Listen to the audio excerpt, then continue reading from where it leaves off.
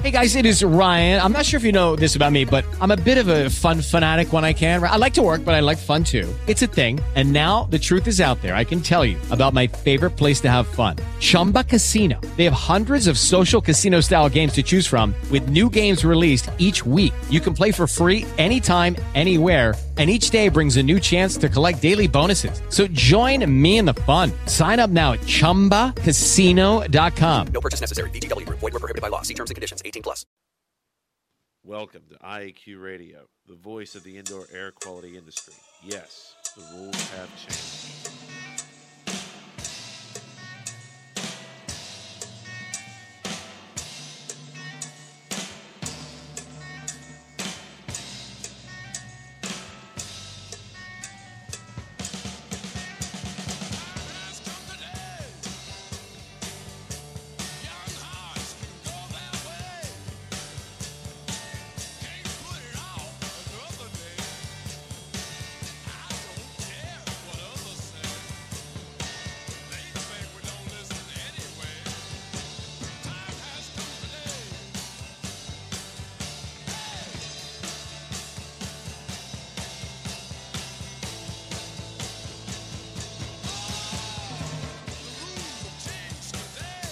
Yes, the rules have changed. Good day wherever you're listening from, and welcome to Indoor Air Quality Radio, IAQ Radio, for Friday, April 25th, 2008. This week, episode 79 comes to you from beautiful Coraopolis, Pennsylvania. My name is Joe Hughes, or Radio Joe, and here with me in the studio is my co-host, the Z-Man, Cliff Zlotnick. Good afternoon. Always a pleasure, Joe. Good afternoon, Cliff. And we've got the wingman at the controls, Chris Boisel. Good afternoon. Hello, Chris. I don't see our technical director yet, but I'm sure he'll be with us shortly. Dr. Dietrich Weil, when he comes in, we'll say hello to him. Today's segments include the microband trivia question, and we've got Dr. Ritchie Shoemaker on today. We've got IE Connections, What's News with Glenn Fellman, and then we'll come back and round everything up at the round table. Really looking forward to having Dr. Shoemaker on the show today. Should be a big show. We've already got a bunch of people dialed in. The Z-Man and I, along with the Wingman's help, have been working on the IAQradio.com website, adding a blog every week after the show. I'm sure we'll have some interesting things to say after the show today. But before we get started, we have to thank our sponsors. Microband Systems, the microbial management company at microbandsystems.com. Indoor Environment Connections, the newspaper for the IAQ industry. Subscriptions and advertising information available at ieconnections.com. Dry Ease Products, providing equipment for drying water-damaged homes and buildings. Dry Ease is first in drying solutions at dri-eaz.com. And John Dunn Products, where restoration and abatement contractors shop at jondon.com.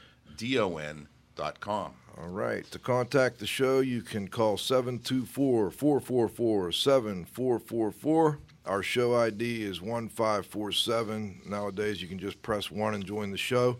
You can also stream us through the internet, or you can download the show later at the TalkShoe website. You can get the link to that at iaqradio.com. We're going to try and get to some questions late in the show today, but we're going to kind of set the stage early today.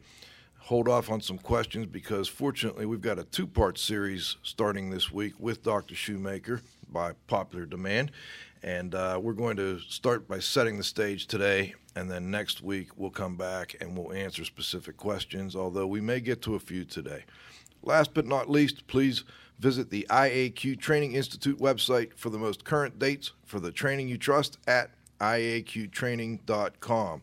Before I send it over to Cliff, I just want to make sure that we have our email addresses available for you. If you want to contact us direct, it's Joe Hughes at iaqtraining.com. Hughes is Hughes, and Cliff Zlotnick at unsmoke.com. Zlotnick is Zlotnik. Let's turn it over to Cliff for today's microband trivia question. Thanks, Joe.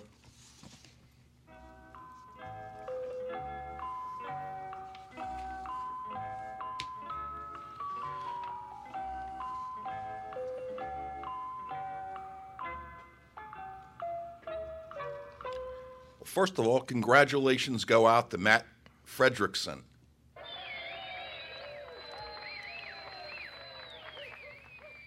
Really, Joe, Matt took no prisoners. I mean, he gave us 3 different possible answers. And actually, the first answer that he gave us was the right answer. The question dealt with largest environmental litigation of all time. We wanted to know the defendants. We wanted to know the settlement amount. We wanted to know the plaintiff's law firm. The defendants in that case were Monsanto, Pharmacia, and Solutia, Inc. The settlement amount for that case was $700 million. The plaintiff's law firm was Cochran of Johnny Cochran fame, Cochran, Cherry, Givens, and Smith. So, Matt, thank you very much. Give us your contact information, and we'll send out a little acknowledgement of your effort. Okay, the Microban trivia question for Friday, April 25th, 2008, or from the Hebrew calendar, it's the 20th of Nisan in the year 5768.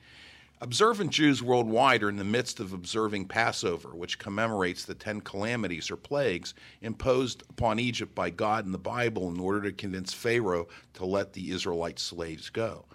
The first plague was turning the water to blood and killing all the fish and the other water life. The trivia question for today is, how can modern scientists account for that plague? Over to you, Joe. Interesting. Cliff always ties it into the guest for today. Now, today we're going to start with a somewhat unique format here at IAQ Radio. The first time we've ever done 2 shows with the same guest. Show number 1 is going to be background, getting people used to using terms that not everyone uses every day. We're going to get you up to speed on what is involved with diagnosis and treatment of human illness acquired following exposure to water-damaged buildings on the first week. The second show will focus on more specific questions that we face in everyday indoor air quality issues, including the ones you send us after this show. Live with us from Pocomoke, Maryland, practicing there since 1980, is Ritchie Shoemaker, MD. Dr. Shoemaker's practice is dedicated to diagnosis and treatment as well as research. He's a family practitioner practicing in a rural area since 1977 graduation from the Duke Medical School. He became interested in illness caused by biologically produced toxins, biotoxins, in 1997 when there was an outbreak of a new type of human illness from the dinoflagellate Pfiesteria. And I hope I get these pronunciations right today, but please pardon me if I don't. First, in an outbreak of a new type of human illness from a dinoflagellate called Pfiesteria. This was first in the Pocomoke River, a tributary of the Chesapeake Bay, and then in 25 other estuaries in the region. As a result of his first experiences, which led to the publication of the first papers on diagnosis back in 2007 and treatment in early 2008 of Pfiesteria illness acquired in the wild, he has been researching biotoxin illness since then, including illnesses acquired following exposure to water-damaged buildings. He has published 42 papers, written 6 books. He was named Family Practice Physician of the Year for Maryland in 2002 and was runner-up for the National Award in 2002. Let's welcome Ritchie C. Shoemaker. Dr. Shoemaker, I think we have some intro music for him.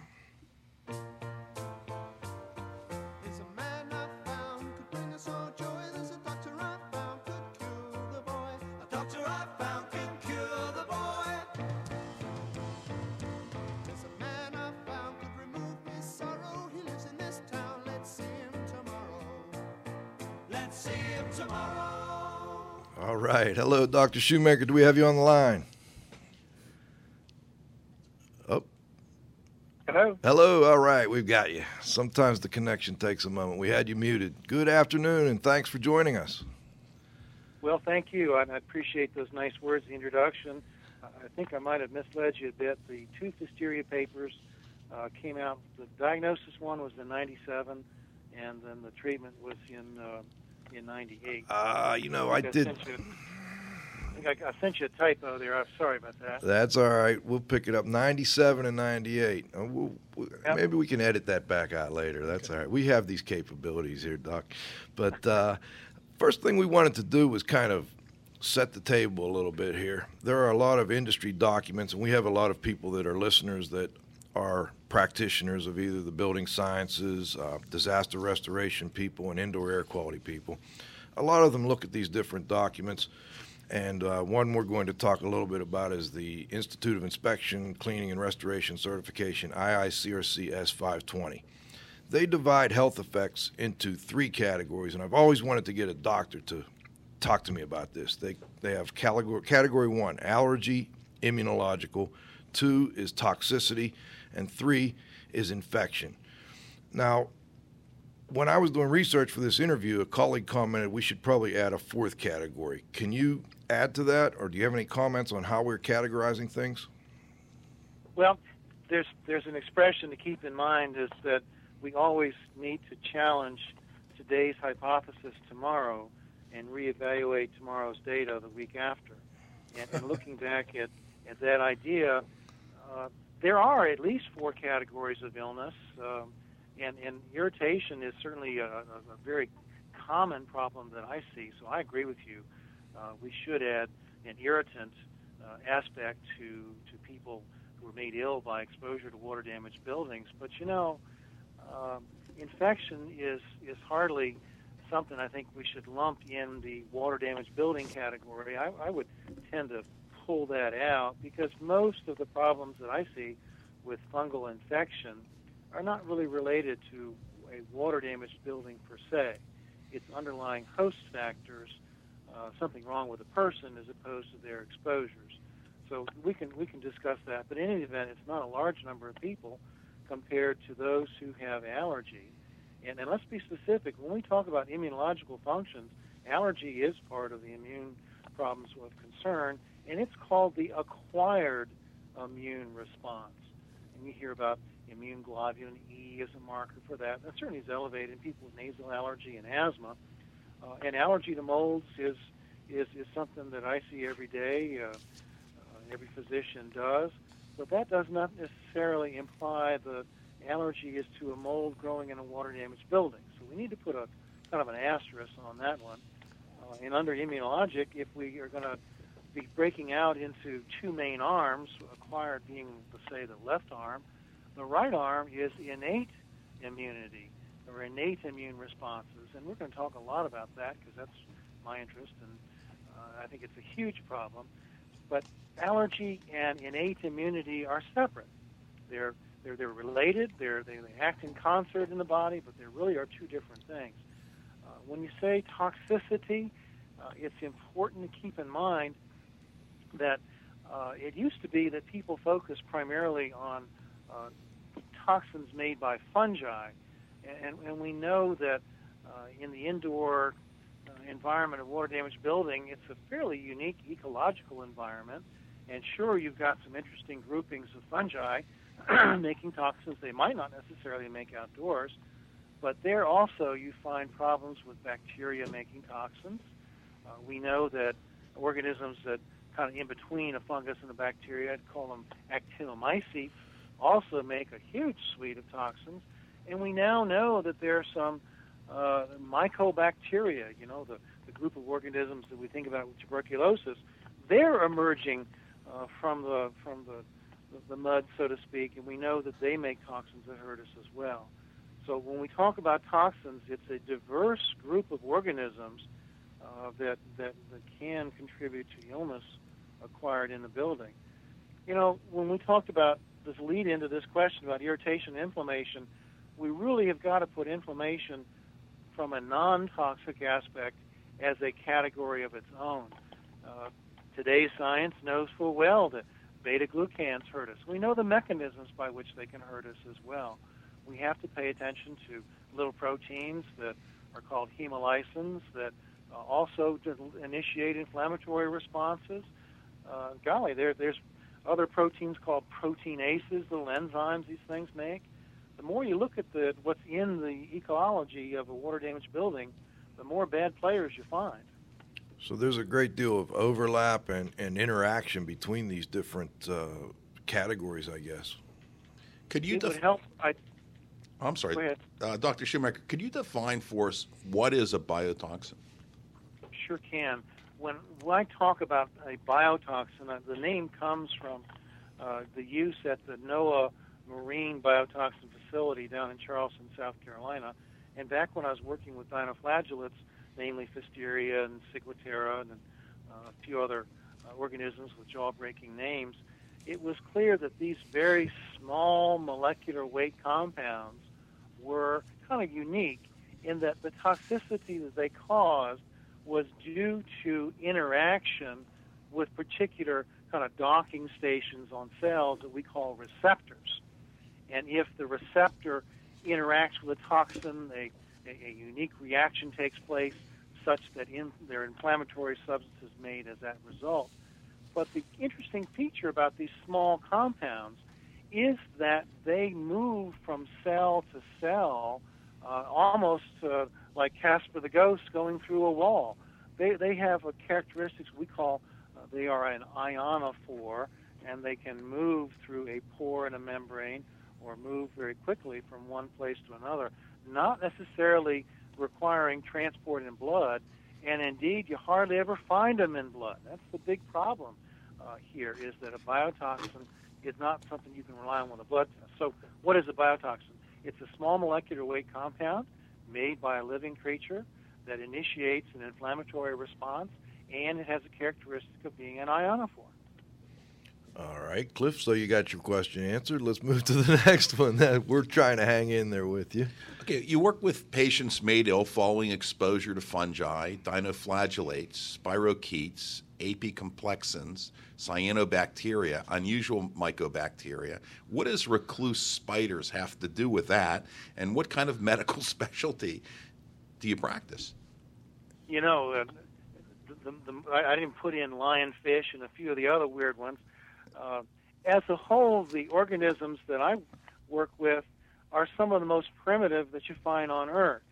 And when we look at cyanobacteria or blue-green algae from 3 billion years ago, and some of the spirochetes and fungi from a couple billion years ago, and we worry about mycobacteria being real old-timers as well, and compare them to the evolution of animals and creatures that have backbones, that evolution took place about 500 million years ago. And so when I look at the old-timey critters, they all use the innate immune system that I look at in people, but the innate immunity is the same in these very, quote, primitive, end quote, organisms. Usually they're one cell, and that innate immunity has been kept alive in other creatures, like the spiders that make toxins, that still cause significant illness. So the concept of a toxin affecting another small organism is something we saw in primitive times and continues to this day. The interesting issue is that we all depend on innate immunity, us people and higher organisms, but it hasn't really changed in 3 billion years. What kind of specialty? Golly, I don't know. Chronic inflammatory disease doesn't have a board. And this is all under family practice. You have to know genetics, because there's a huge genetic component. You need to know immunology. You need to know cell biology. If it affects the lung, and it does, you need to know pulmonary. If it affects the brain, you need to know about neurology. You need to know about neuroradiology and neuropsychology to do some of the cognitive testing that we do all the time. I don't know of one specialty that involves everything other than family practice. And I guess you really have to stay up on the current research, as we will discuss.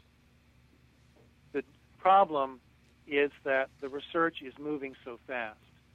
You know, we used to say that the half-life of medical knowledge was 5 years, and that if the guy's out of med school for 10 years, he's already 2 generations behind.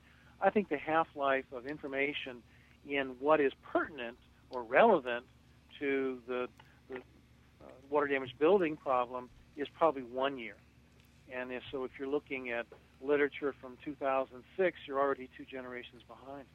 Wow. I was just reading your paper from 2004, I believe, so we'll have to talk more about that one before the next. Yeah, I mean, so that one had brought forth a case definition of what mold illness is and talked about some of these markers of innate immunity, these regulatory hormones, MSH, and markers that show changes, hyperacuity with exposure, like leptin and MMP9. And boy, do a PubMed search on each one of these things, there was only about 1,000 references to MSH in 2004, and there's 10,000 now. Wow. Well, let's go back for a moment to your practice. How many patients have you seen? Well, all told, in the biotoxin arena, including all the ones we've talked about, the post-Lyme syndrome and biotoxin illness from mold and in water-damaged buildings, probably a little over 7,000, and probably 4,800 of those, I think we're over 4,800 now, are people made ill by exposure to water-damaged buildings. So it's a 10-year roster, going on 11-year roster, and we add 5, 10, 20 patients a week, kind of depends on what else is going on, and we keep a database on every one of these people, so we can go back and kind of look at the evolution of thinking and knowledge by what our database had, and what we did in 2001 is still true today, but boy, it kind of looks primitive compared to what we all include now. One of the things, going back to the lionfish that you mentioned, both Dr. Weil and I were old aquarium guys, and I guess that's probably how people were getting stung, was handling them? There's two separate toxins this fish makes, and very interesting to me, the slime has a toxin that does not act like a biotoxin, but the spines do. And the question that I had for some of the ichthyologists is whether or not there's an organism living on the spine that actually is making a different kind of toxin. I mean, the whole mechanism of ionophore toxins would suggest that a more primitive creature were involved. I don't have the answer to that, but it is from the spines, and it's an intense inflammatory response that people get. So 2 ways to get sick: just stay away from the spines. Where do you find the time with medical research moving and you're treating patients? How much of your time do you actually spend doing the research and writing academic papers versus treating patients?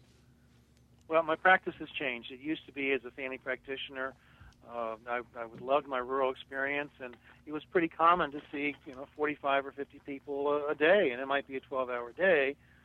But now I'll see maybe 10 or 12 people in that same time. So I spend more time with patients, and then in between patients, this is the computer age, and it takes a very short time to do, say, a PubMed search. I work with a library that sends me reprints, and I don't know what you read when you're sitting on the commode, but I've got an academic paper to read. And it's a weird life, but my daughter's graduated from college, and wife's doing her fun thing. So this is my hobby in addition to my vocation. That's great, and you got to be happy if you're working your hobby. I agree. What kind of you do a lot of research and you write these academic papers. How would you describe your research approach? I think it's important to see that what I do is based on the data sets that we collect.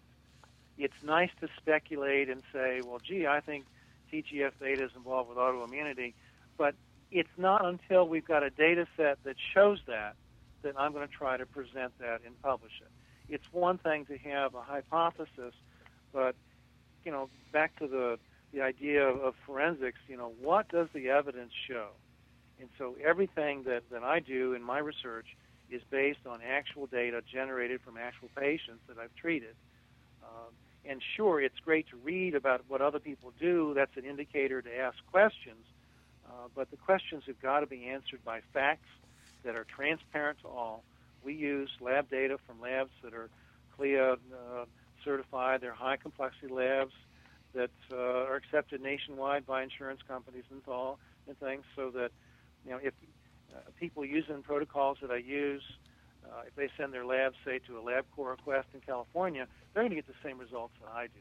So the approach is to come up with data that's reproducibly reliable, that can be shared and pooled through multiple different sites simultaneously. Now, how do you go about taking this research and then applying it to, your practice and human illness? Let me just use TGF-beta because that's kind of hot on my mind right now. I saw a large number of people. Hang on one second, Doc. TGF, did you say? Transforming growth factor beta. Thank you. Okay. Sorry. That's all right. We have what we call the acronym, please. Yeah, I should define it. Forgive me. No. This compound, if you read the immunology texts or journals these days, you can't pick up one journal without seeing 2 or 3 references somewhere along to TGF-beta. It's huge in thinking about how particular lymphocytes, called T regulatory lymphocytes, recognize self or us as good guys in not making antibodies to our own cells, or fail that task and do make antibodies against ourselves. And high TGF-beta is one of the things that looks like it's involved with messing up this T lymphocyte regulatory situation. And so that if you see someone with an autoimmune problem, you can say, is TGF-beta elevated? Well, looks like that is. And so I called around and found a lab that would set up an assay, and we sent off saved samples to this lab. We have probably 20,000 samples in our freezer. They're all kept real cold and real safe. And just asked the question, do we find an association between TGF-beta and autoimmunity? And lo and behold, we did. So then that's kind of looking retrospectively, taking known patients with known associations and trying to make a link. But now we collect prospectively. Every person that comes will get one of these tests, and that's how we build a database so we can now begin to link, say, TGF-beta to something else. And this is the same process that we followed back in 2001 when we started adding the genetic susceptibility called HLA.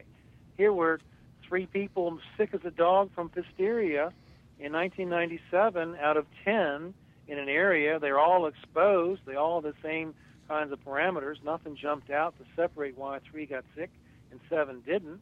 And it wasn't until 2001 that I said, oh, boy, look at these immune response genes. Wonder if that'll tell us something. Well, lo and behold, it did. All the 3 that were sick had certain genes. The 7 who didn't get sick didn't have those genes. So we started collecting that on everybody. Cytokines the same way. These inflammation chemicals, we've added along. Some of the real big, important players from complements. Now, if I say you're doing a great job, and you are, Joe, that's a complement with an I in the middle. Complement with an E in the middle is one of the innate immune mechanisms our body uses to hyperacutely respond to foreign invaders coming in. Started looking at complement, and lo and behold, found this mother lode. And so, yes, the question was based on the literature, but then the actual research is based on what do patients have. All right. Now, let me try to summarize a little bit. You got all these primitive organisms, but they're really not so primitive after all. They use the same defense mechanisms that we use. They just go around to approaching it a lot later, got around to approaching it a lot later in evolutionary terms. Is that a good way of summarizing this? Right. I mean, humans are, and fishes and mammals are really the new guys on the block. It's fascinating that we incorporated something that worked, but we do all have it. And part of that's the innate, I'm trying to keep track of a couple things at once. Innate ability the innate immune response is the real old-timey one. Innate immune response. Acquired immune response came along 500 million years ago. Gotcha. And they both are immune responses. Excellent. All right, let me stop for a moment here. I want to see if we've got Dr. Dieter on the line. I just want to say hello because we didn't get a chance to earlier. Let's see if we have our music for the good doctor. Dr. Weil is our technical director. There we go. Hello, Dieter. Are you on? Yeah, hi there. Good morning. Good morning. It's good afternoon. I tried a little bit earlier. I had some problems getting in, but everything seems to be all right. Great. Well, we'll bring you back a little later. I just wanted to say hello and see if there were any quick questions you had. Well, yeah. I think it's fascinating that we are learning something now that I think should have been obvious, decades ago. And I have a couple of very quick questions. I guess I almost said the gene pool, but the genes of a person that we are looking at, I guess it's probably there during conception and certainly at birth. It really doesn't change thereafter. In other words, I'm almost tempted to say we can, on your first birthday, the day you are born, we could take a blood sample or a biological sample and actually give you a roadmap for the rest of your life, which is frightening on one hand and beautiful on the other. The other thing is, and I always ask that question, did we have years ago the same incidence rate that we have today with these immunological problems in people, or were they not diagnosed, or were they ignored because, quote, we didn't know anything about it? It seems to me that I never heard so much when I grew up in Germany about people with allergies and immune problems. Okay, let's turn Dr. Shoemaker, just for your background. Dr. Wild's doctorate in occupational and environmental health, and he's a CIH who helps us on the show quite a bit. And I think he had two great questions. Would you like to take a stab at a response on those? I sure would. We are collecting immune response genes in people with no symptoms. And I agree absolutely that the genetic information that we have at birth is vitally important, because we know that certain of these genes are associated with increased susceptibility to these inflammatory illnesses and biotoxin illnesses, and other genes are not. I've also kidded around saying that we should screen school teachers who are going to be working in a building with a flat roof with water intrusion and maybe some mold growth. We would only let school teachers who are HLA-DR not susceptible work there. And the ACUU doesn't like that very much. But the same issue is that if we put people, and I often make this comment, if you've got, say, one particular bad one, a 4353, that person should never consider working in a moldy environment. So, I mean, we can talk a lot about the genetic issues. As an aside, there are phenomena we call epigenetic phenomena as well, and that is your innate immune presentation is altered by inflammatory events that come later on.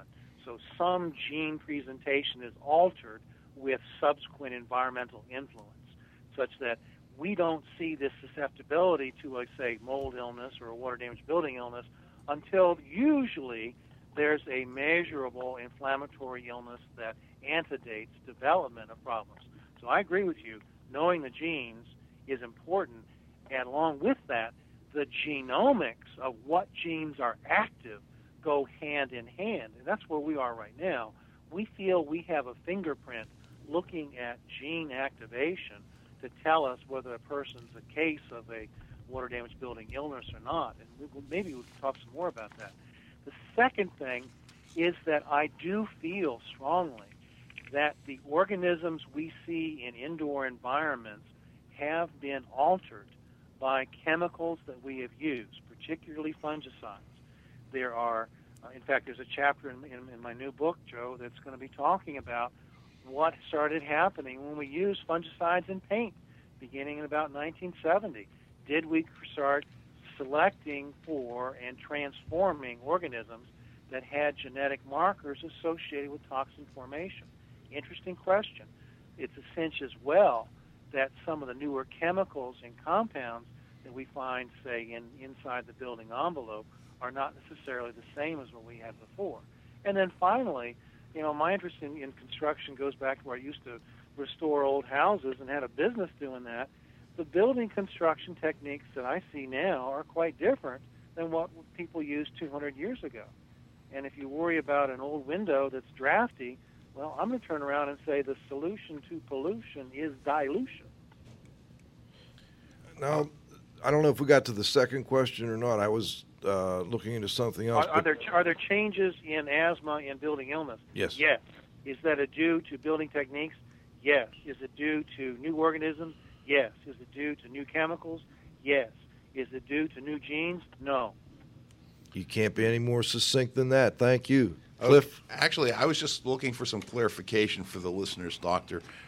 You talked about fungicides, and what I'd like you to do is kind of clarify that answer. By fungicides, do you mean common fungicides that someone might use at home, such as Lysol or Clorox, or do you mean fungicides like that paint preservatives and so on and so forth, or both? My concern is that we are seeing organisms that make toxins inside buildings that are now resistant to Clorox. They're resistant to quaternary ammonium compounds. Many are resistant to copper, known, class 1 biocides. What do these new organisms do? Are the new organisms that survive these fungus-killing compounds the same as the old ones? It does not appear to me to be the same. There's another issue as well, and that is some of the first fungicides used in paints, which were designed to take care of Oreobasidium pullulans, were some of the most potent mutagenic compounds in the fungus world that we've ever seen. Benomyl was just simply one of those. And the real issue is that we put those fungicides in paint, used them indoors, and we've altered populations that are resistant to those same fungicides. And those are systemic fungicides that directly impair DNA replication in particular target fungi. And the gene for that resistance is one that's passed on. So the fungicide may be long gone, but the gene that's newly created will stay. Okay, thank you. A little more. I want to know a little bit more about the innate immunity. Can you tell me a little more about why I need to know about it, since our main interest is the health effects from exposure to an indoor environment? If you walk into my garage and you scrape along a board that's not put away properly, you might scrape against a nail, and the nail will make a red mark on your skin.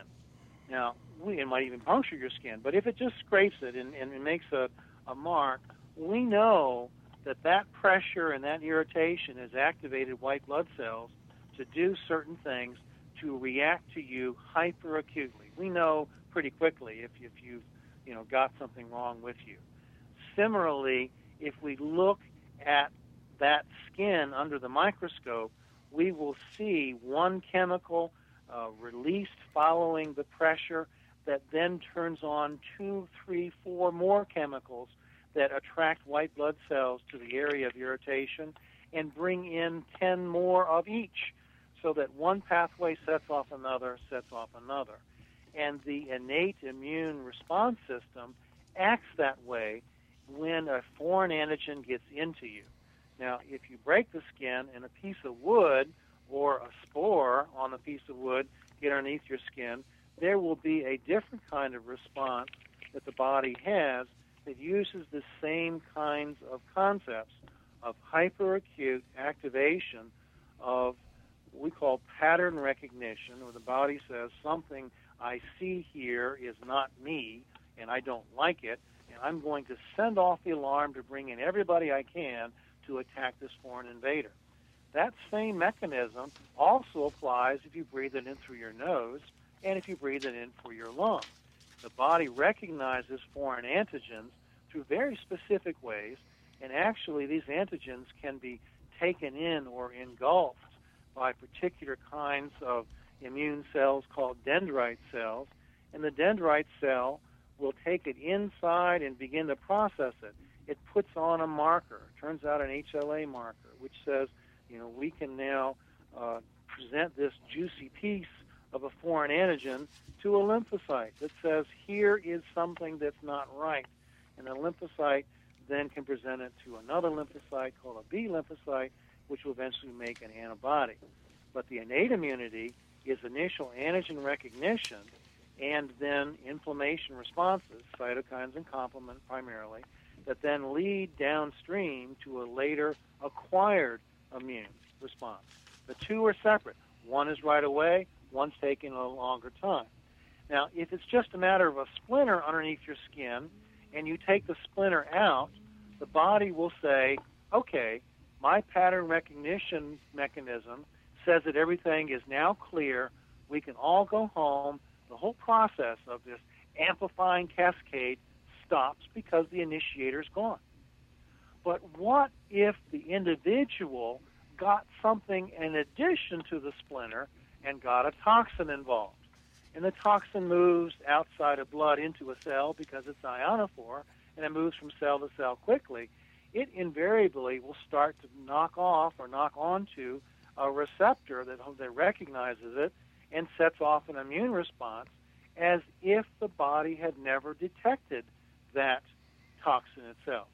And so now we almost have this stealth situation where an unrecognized invader, one for which there is not a presentation that leads to an antibody, now becomes the illness.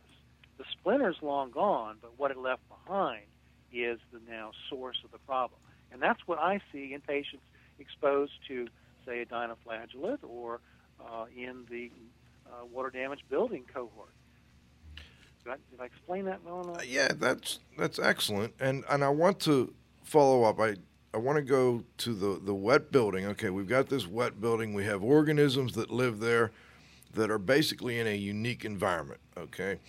They aren't the same as, they're not the same way that you would find them in, for instance, a moldy pile of leaves on the front yard. They interact, making extra products because of the lack of competition and presence of an abundant food, shelter, and moisture source.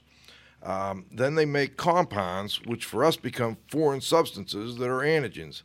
You know, how we deal with the antigens is basically up to our genetic control over antigen presentation. Is that summarizing this fairly well? I think you've really nailed it properly. To me, the critical issue is that what's in a compost pile might include the same, say, aspergillus that you might find indoors, but that aspergillus is trying to survive by sending its digestive enzymes out from within inside of itself, breaking down complex parts. I mean, fungi rot things, they decompose things, and that releases, sugar and proteins and amino acids and things that would normally be bound up and not available readily for the fungus to use as food. But meanwhile, there are other organisms in that compost pile that want the free sugar. They want the amino acids and the fatty acids too. So they'll try to take away the food for the fungus. The fungus tries to knock off the other guys. There's your antibiotics. The other guys make compounds that slow down fungal growth, called fungistats. And basically, the energy that a fungus gets in the compost pile that it could use, say, for toxin formation or other things, is very much reduced compared to what it gets inside a building where it doesn't have the competition. In a building, it needs to live. So you give it food, you give it water, you give it shelter, you get a chance to reproduce, you take away the competition, and these things thrive. So they're not the same. And all of these things impact on us because the compounds they make when they're happy, when they're wealthy with lots of food, are antigens that some of which we process and some which we don't. Those that don't set off innate immune responses that we can measure. The innate immune responses that we see are based on gene activation, and the gene activation is something that we can measure over time. It only takes 1, 2, 3 days to show the effect of these antigens on gene activation, on protein production that we measure sequentially in blood. So I'm trying to figure out how to word this question. We base a lot of our indoor air quality investigations on inside and outside comparisons. Is there a fundamental flaw in trying to do that? I think so. The issue that we face is that the ecology indoors is different than the ecology outdoors. And looking for a spore to tell us, as if total number of spores actually meant anything, eliminates all the other things that these fungi do. And there's some good work showing that for every spore that you find indoors in air, there's going to be 500 or so particles of spores floating around, and the vast majority of the inflammatory substances and toxins are found on these particles. So did you measure particles indoors versus particles outdoors? No, they're just doing a 5-minute air sample. And then they're looking at organisms that are making spores and reproducing indoors as if that were the same as the organisms outdoors. Well, the species are very different. We know that as a general rule, indoors versus outdoors. And, if you compare, say, Basidia spores total versus outdoors versus total spores indoors, it's not going to tell you. If you look at Cladosporium outdoors versus Cladosporium indoors, we'd like those to be about the same. But usually it's going to be, Aspergillus and Penicillium indoors versus outdoors, it tells you. It's going to be the Chaetomium and Stachy indoors versus outdoors. The whole idea of a 5-minute air sample ignores the ecology is what my main argument is. Okay. Well, let's go back to a little more on the health effects issue, and I want to ask about the cascade of inflammatory responses, and if you could comment on that terminology right there. All right. The first mechanism that we can see following exposure of a genetically susceptible person to a water-damaged building is that within 4 hours, the measures of a complement product called C4A go up quickly in the blood. Well, why would that be? Why is complement the first? This system is a group of 32 proteins that are preformed, ready to go, and each one of these will activate its next downstream partner, so that this mechanism is ready to go without any gene activation. So if genes aren't involved and complement just requires activation of step 1, 2, 3, that's going to be a fast-acting mover, and it is. Then we look at what happens to people who have now a toxin binding to a pattern receptor that sends a signal into the nucleus of the cell that says, make something by activating a gene. Well, the time involved to get that gene opened up, ready to be transcribed, ready to be activated, is measurable as well. It's not going to be 4 hours. It's longer than that. And indeed, some of the first things that we see with gene activation is products appearing in blood 12 to 24 hours. Now, we use VEGF and leptin for that. They're excellent in that regard. But these compounds require gene activation to be measured. They're not just there all the time in particular amounts. Now, that second round, after the gene fires, now the second round of compounds, if one toxin molecule set off 10 genes and 10 genes make 100 products, then the amplifying cascade is just that. Now these 100 products go out and they each amplify and set off 100 more reactions with cells that do different things, and they will be measurable in blood after, say, 24 to 48 hours. That's where MMP9 comes in. And that acronym isn't really important. It's an inflammation marker. But then we start seeing what happens when the acute phase of day 1, day 2, day 3 has been completed. Some of these genes now will be met with a counter-regulatory surge of protective compounds. These are called anti-inflammatory cytokines, just for the jargon. And these anti-inflammatory cytokines will try to damp off or shut down this overreactive initial inflammatory cascade. So at day 4 through 6, we start measuring these anti-inflammatory compounds. Now, here's it gets tricky. If the person has a particular history and they've been sick before, the amplification of the inflammation of the first step becomes so overwhelming that it dominates the then protective anti-inflammatory cascade. And so now, a week to 2 weeks, you see a second surge of this additional inflammation. So we can almost take the genetics and genomics and cytokine responses of the innate immunity and mark that on a timetable and say what's happening to that individual. Okay, we're going to probably, just so that everybody out there knows, we're probably going to go over a couple minutes, if that's okay with you, Dr. Shoemaker, maybe 10 minutes longer than we expected. Well, you know this is my favorite topic. I've got the whole afternoon. Okay, great. All right. Now, that's so we get our listeners to get an idea of how long we're going to be here. And also Dr. Y will be bringing him back in for the roundup. We got a couple questions that I think are good questions that have been texted in that we'll try to get to as well. But before that, Cliff has a specific question, and then I have a couple. Right. Is fungi the most important organism in a water-damaged building, Dr. Shoemaker? Well, I wish I could give you an answer with 100% surety. My answer is not 100% sure. I don't think fungi are the most important players at all. I did when I first got started in reading what literature is out there. There's so much that's new that says that it's products from other organisms, bacteria and actinomyces especially, and then their interaction, this so-called synergistic interaction that the researchers from Finland have taught us. I think that fungi by themselves are going to be about 10% of the problem. Okay, and the next one I had is, I'm curious about your definition or what definition you're using to tell you if a building is a water-damaged building. I think that's a pertinent concept. Essentially, there's moisture in every building. I'm looking at water intrusion through the building envelope that is associated with amplified microbial growth. The definition of amplified microbial growth is, can you smell it, can you see it, can you measure it? And each one of those three can give us the requirements for amplified growth.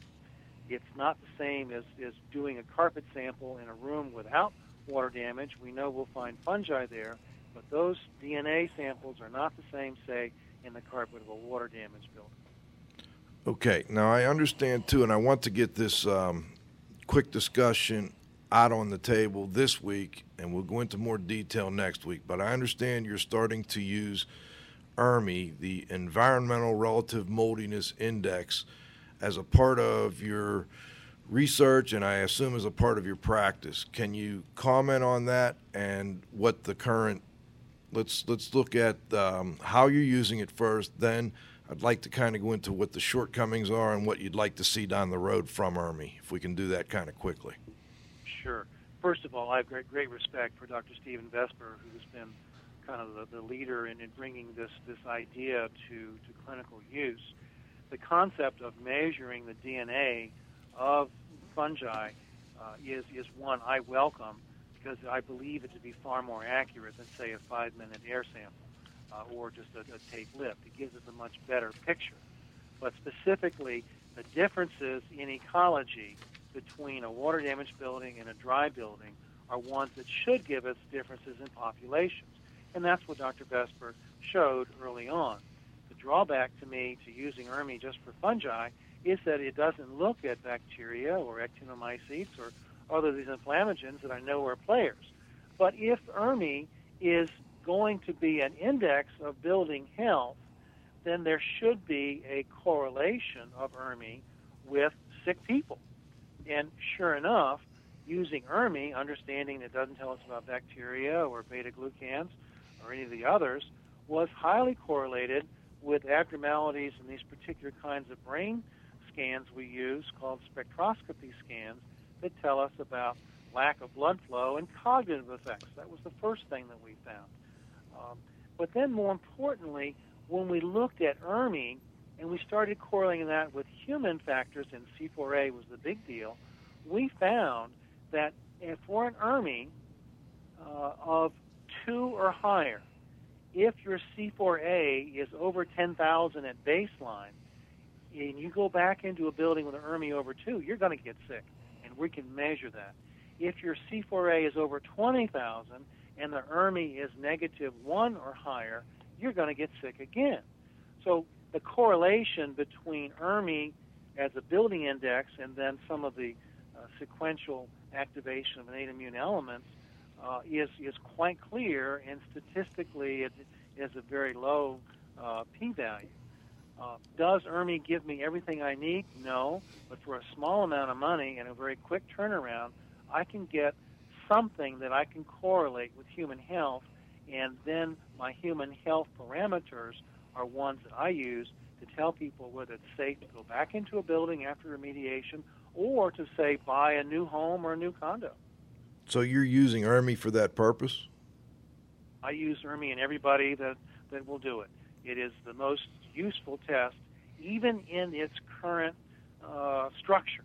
And I know that the mycologists are going to argue about what organisms in group 1 versus group 2, and shouldn't we have something else. But the idea of an accurate DNA identification is spectacularly useful to me.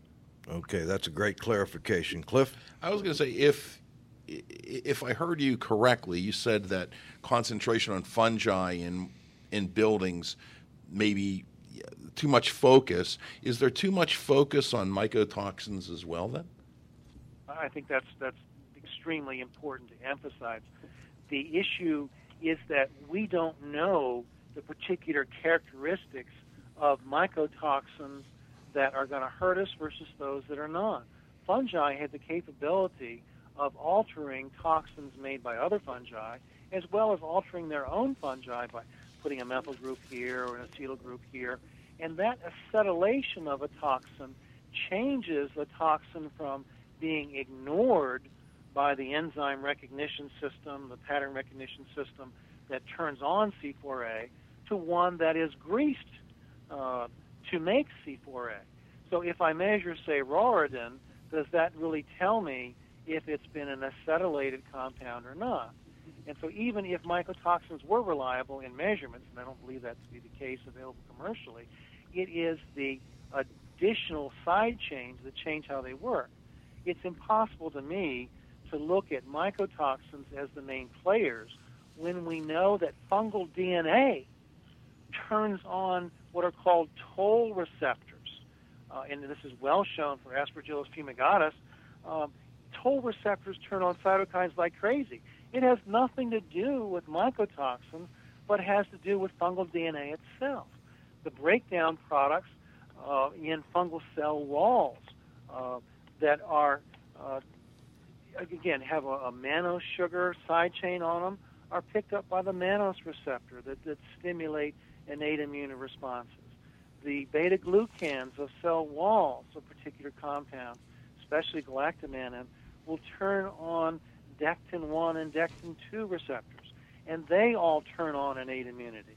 The poor toxin is sitting there struggling to get some stage time when the other heavy hitters got a real clear mechanism for how they can hurt us. Okay, let me summarize for a moment, and then I want everyone to know we're going to go to what we call the roundup. We're going to bring Dr. Wow in. We're going to ask a couple of the questions that have been posted, just a couple. We'll save most of them for next week. So one other comment. I'd like to just publicly thank Glenn for foregoing his...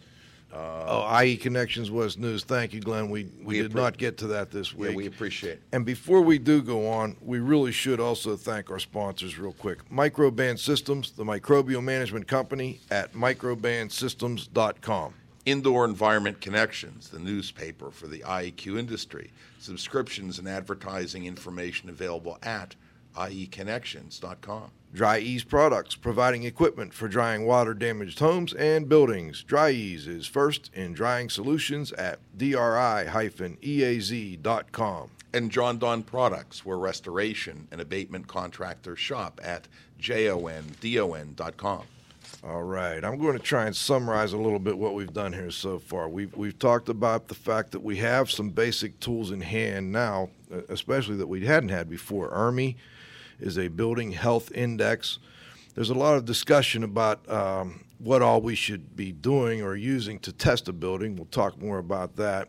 We didn't get into the SA2E, I believe it is, Dr. Shoemaker, research model that uses repetitive exposure and a prospective study design to tell us exactly what is going on with the innate immune response in a sick person. I believe we'll have to talk more about that next week. And we also have now at least some idea of what we're talking about with a water-damaged building and what types of microbes we're concerned with in these water-damaged buildings. Now, what we're going to do here is we're going to bring the doctor back on and do what we call the roundup. Chris, do you have our intro for Dr. Wow? You like that one? well, there is a German name, Mr. Shoemaker, Right. and Dieter Weil, and Beethoven. Well, that's all very, very Germanic. Anyway. All is well. That can happen.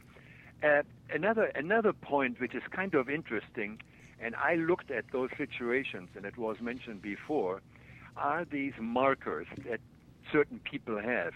I worked for a large chemical corporation. Joe knows that, and everybody else knows. It doesn't matter. It's the Bayer Chemical Corporation. I worked for them for 10 years.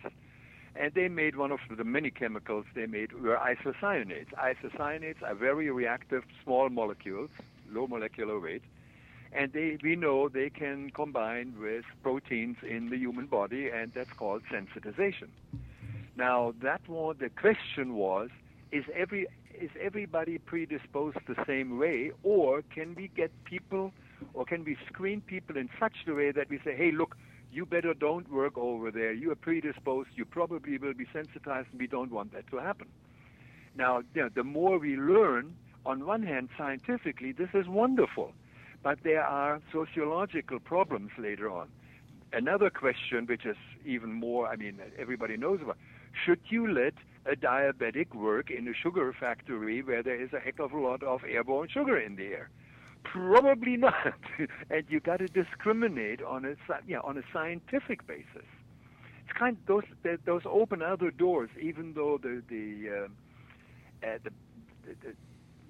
science is very straightforward. The implications can be sometimes incredibly difficult.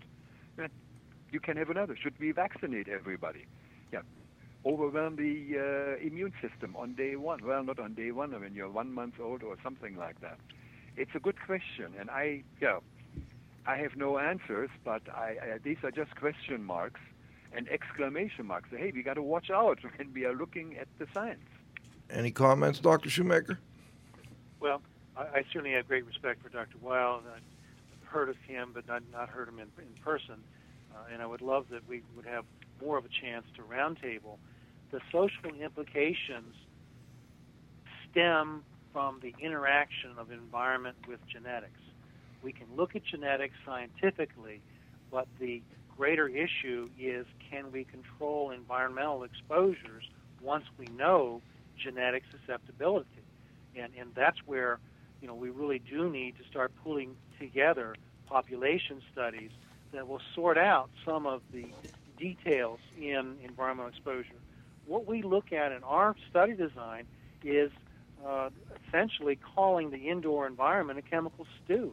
We want to make the stew the same so they breathe the same stew every time they go in there, but there's no way of saying that the stew in Pocomoke is the same as stew in Germany.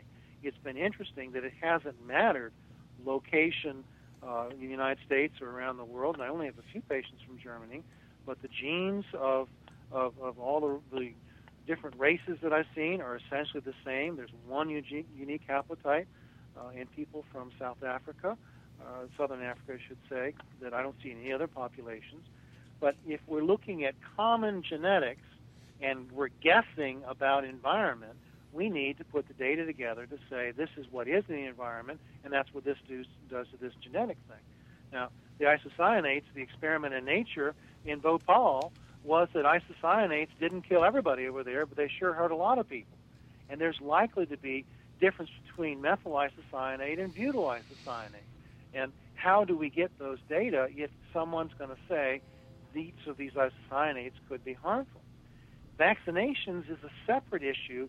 We know that the vaccination for Lyme vaccine helped a number of people, but essentially it presented OSP-A, which was an agonist or a turner-oner, if you will, of a Toll-2 receptor, such that people with certain HLA, the 4353, had their Toll receptors go nuts. And these people got, hyperacute inflammatory responses that we could measure, but we couldn't stop. So that the vaccination was good for 97% of the population. 3% have got the 4353. We should never have vaccinated the 4353 people. Okay, I've got a quick question that was texted in that kind of ties into what Dr. Weil just was talking about with the diabetes. It just kind of drew my attention to it. And it also drew my attention to a little bit in your biography. You've written a couple books on weight gain and weight loss, I guess it would be. And the question was, how is I'm going to rephrase it, biotoxin illness related to weight gain and diabetes. Do you notice any relation between those? Absolutely. One of the questions we ask has to do with the role of leptin. Now, remember, I mentioned leptin a little too quickly. It's one of the markers that we see coming out in blood 12 to 24 hours after this inflammatory response. Leptin is made by fat cells, and it's evolved to help take fatty acids out of blood and put them in fat cells, and then burn fatty acids directly in fat cells themselves. Leptin also crosses the brain and turns on in the hypothalamus production of this hormone called MSH, or melanocyte-stimulating hormone. MSH is an anti-inflammatory good guy who regulates inflammation peripherally. So the sequence of events is that there is normal link of leptin to MSH, control of body weight. Now, leptin has got to turn on its receptor, both peripherally and in the brain, to accomplish that job. Inflammatory responses, these hyperacute cytokine responses, TNF, interleukin-1 beta, coming out after exposure to a biotoxin, leads to a situation where that cytokine crosses into the brain and binds to that receptor. It's called the long isoform of the leptin receptor in the hypothalamus and blocks the effect of leptin so you don't make MSH. The fat cell, seeing that leptin is not accomplishing what it's supposed to, puts out more leptin.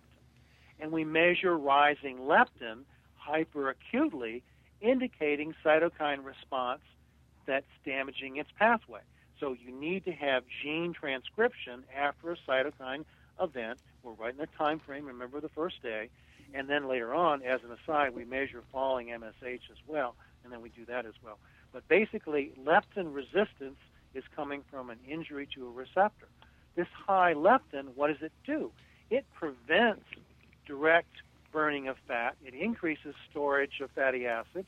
And people with unexplained weight gain, 20, 30 pounds, out of the blue as they start feeling tired and coughing in a water-damaged building, that tells us clinically that's likely to be when that person is starting to get a defect of innate immune response.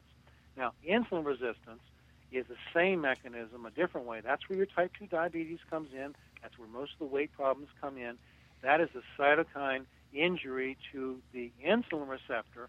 It's almost identical to the leptin receptor. Highly important in mold illness. Okay. The next question is just a quick, maybe a comment or question. Cliff, why don't you handle this one from the text message? Yeah, sure, Joe.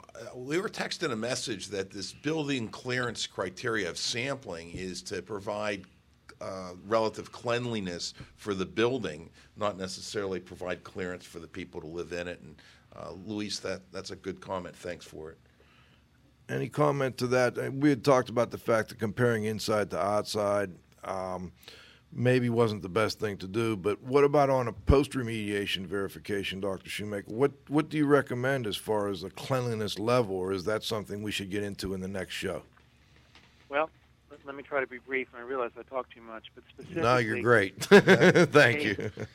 An individual who has been made ill once is a different critter than an individual who's not been made ill ever.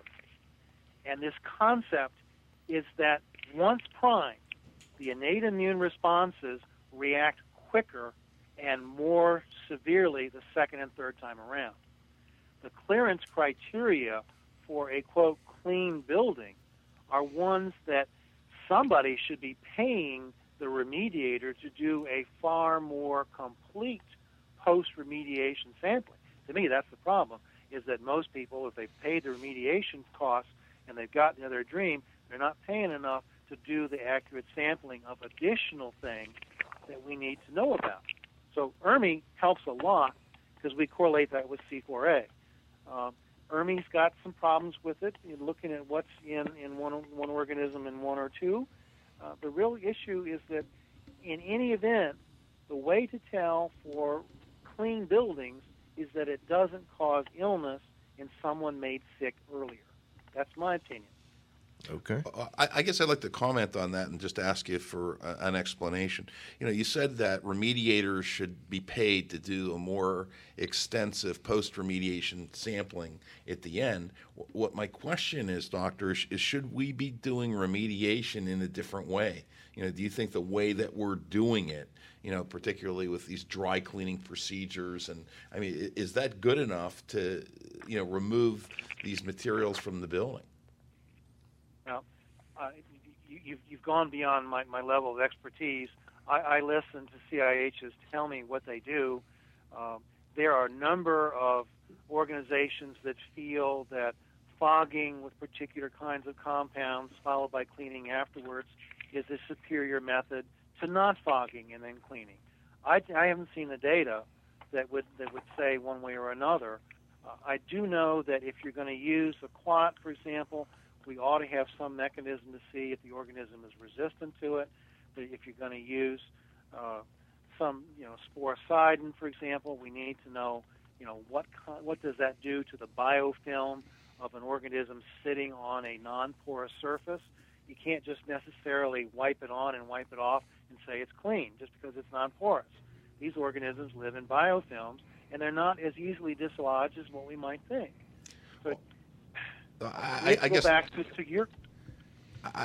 your field and get the data. Well, I was just trying to make the comment that it would seem to me that the more thorough we can clean things, the better. And we wash our hands with soap and water, and it just seems that my opinion is that a lot of these dry removal protocols really aren't that good. You can't get into cracks and crevices. You can't brush things away that we could wash away. And perhaps if we were using more soap and water, we wouldn't need to rely on more hazardous materials and so on and so forth. But I appreciate your answer. Okay. What I'd like to do before we go, we're running a little over, but I want to make sure that this week, Dr. Shoemaker, was there anything in particular this week we missed that you would like to add before we go? The words that I use are different than, say, the family practitioner just down the street from me in Tokamak. Understanding the words takes a couple swats. You can't just get it in one sitting. The jargon that I use, you can't get in one sitting. What might help is if someone wanted a copy of the biotoxin pathway, couldn't we just put that out on a website for you or have them email into you and get a copy of this schematic that will maybe make things a little easier because it's all on one page? Great idea. Sure. We will get it up on IAQradio.com for the listeners out there, or at least we'll have a link to it on IAQradio.com. And the other question that listeners often ask, and I did see one here, was is there a place where they can contact you? Yeah, we have 3 websites. Chronic neurotoxins, that's NEURO toxins.com. It's been up since 2001. www.biotoxin.info has been up just for a year or so. Each of those has a lot of information for free downloads, and they're worth just kind of walking around and taking a look at. Moldwarriors.com is available if someone wants to read about the book Mold Warriors. Hopefully the new book that's coming out called Surviving Mold will put some of the issues that I've been talking about in an easier to digest language such that people can learn more of what's current in 2008. Great. And what we can do is after the show, we'll email back and forth. We'll get links to those things. We'll get them up for our listeners so that they can see that. And I think your first comment was, I know something that I will be doing, and I hope a lot of the listeners will do. I will go back tomorrow. I will download this show, and I will listen to it again, and probably twice on this one, to make sure that I understand better next week what background information you have imparted to our guests here this week, so that next week we can come back with even better questions and hopefully try to help some of the folks out there that are suffering with these problems, or people that are trying to help others that are suffering with these problems. So, right. And I think we'll have the opportunity to recapture. We'll go through the questions that that were texted in before. We're going to try to the wingman's going to try to capture the screen here and see if we can capture all the information that we have on the screen in terms of questions. And what we'll do is we'll try to put it all into the proper order. One of the challenges that we had in taking questions is that the doctor was trying to educate us starting at the basics and provide this basic background of knowledge and basic background of nomenclature. And if we just took questions, we would keep, getting off the point. So, we tried to do it in an organized manner. We appreciate, your participation and hope that you'll be back next week. Okay, so let me just add one more time. My email is joe.hughes@iaqtraining.com. Or you can email Cliff at cliffzlotnick@unsmoke.com. Hughes is Hughes, and Zlotnick is Zlotnik. All right, this is Radio Joe Hughes. First of all, saying thank you so much to this week's guest, Dr. Ritchie Shoemaker. And I also want to thank our sponsors one more time real quick, Microban Systems, the microbial management company at microbansystems.com. Indoor Environment Connections, the newspaper for the IAQ industry. Subscriptions and advertising information available at ieconnections.com. Dry Ease Products, providing equipment for drying water-damaged homes and buildings. Dry Ease is first in drying solutions at dri-eaz.com. And John Don Products, where restoration and abatement contractors shop at jondon.com. Okay, don't forget to answer that Microban trivia question. I also don't forget to go to the IAQradio.com website and check out the blog and the links we'll be putting up this week. I also want to thank my co-host, the Z-Man, Cliff Zlotnick. Always a pleasure. And the Wingman, Chris Boisel, for assisting us at the controls. And last but not least, our technical director, Dr. Dietrich Weil, for joining us. But most importantly, our growing group of loyal listeners, thanks to all of you for joining in this week. We'll capture these questions. We'll be back with you next week at noon for the next edition of IAQ Radio.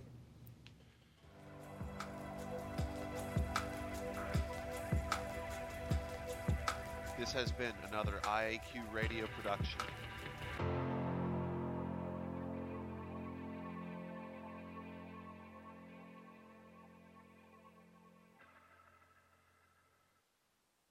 With the Lucky Land Slots, you can get lucky just about anywhere. This is your captain speaking. We've got clear runway and the weather's fine, but we're just going to circle up here a while and get lucky. No, nothing like that. It's just these cash prizes add up quick. So I suggest you sit back, keep your tray table upright, and start getting lucky. Play for free at LuckyLandSlots.com. Are you feeling lucky? No purchase necessary. Void where prohibited by law. 18+ terms and conditions apply. See website for details.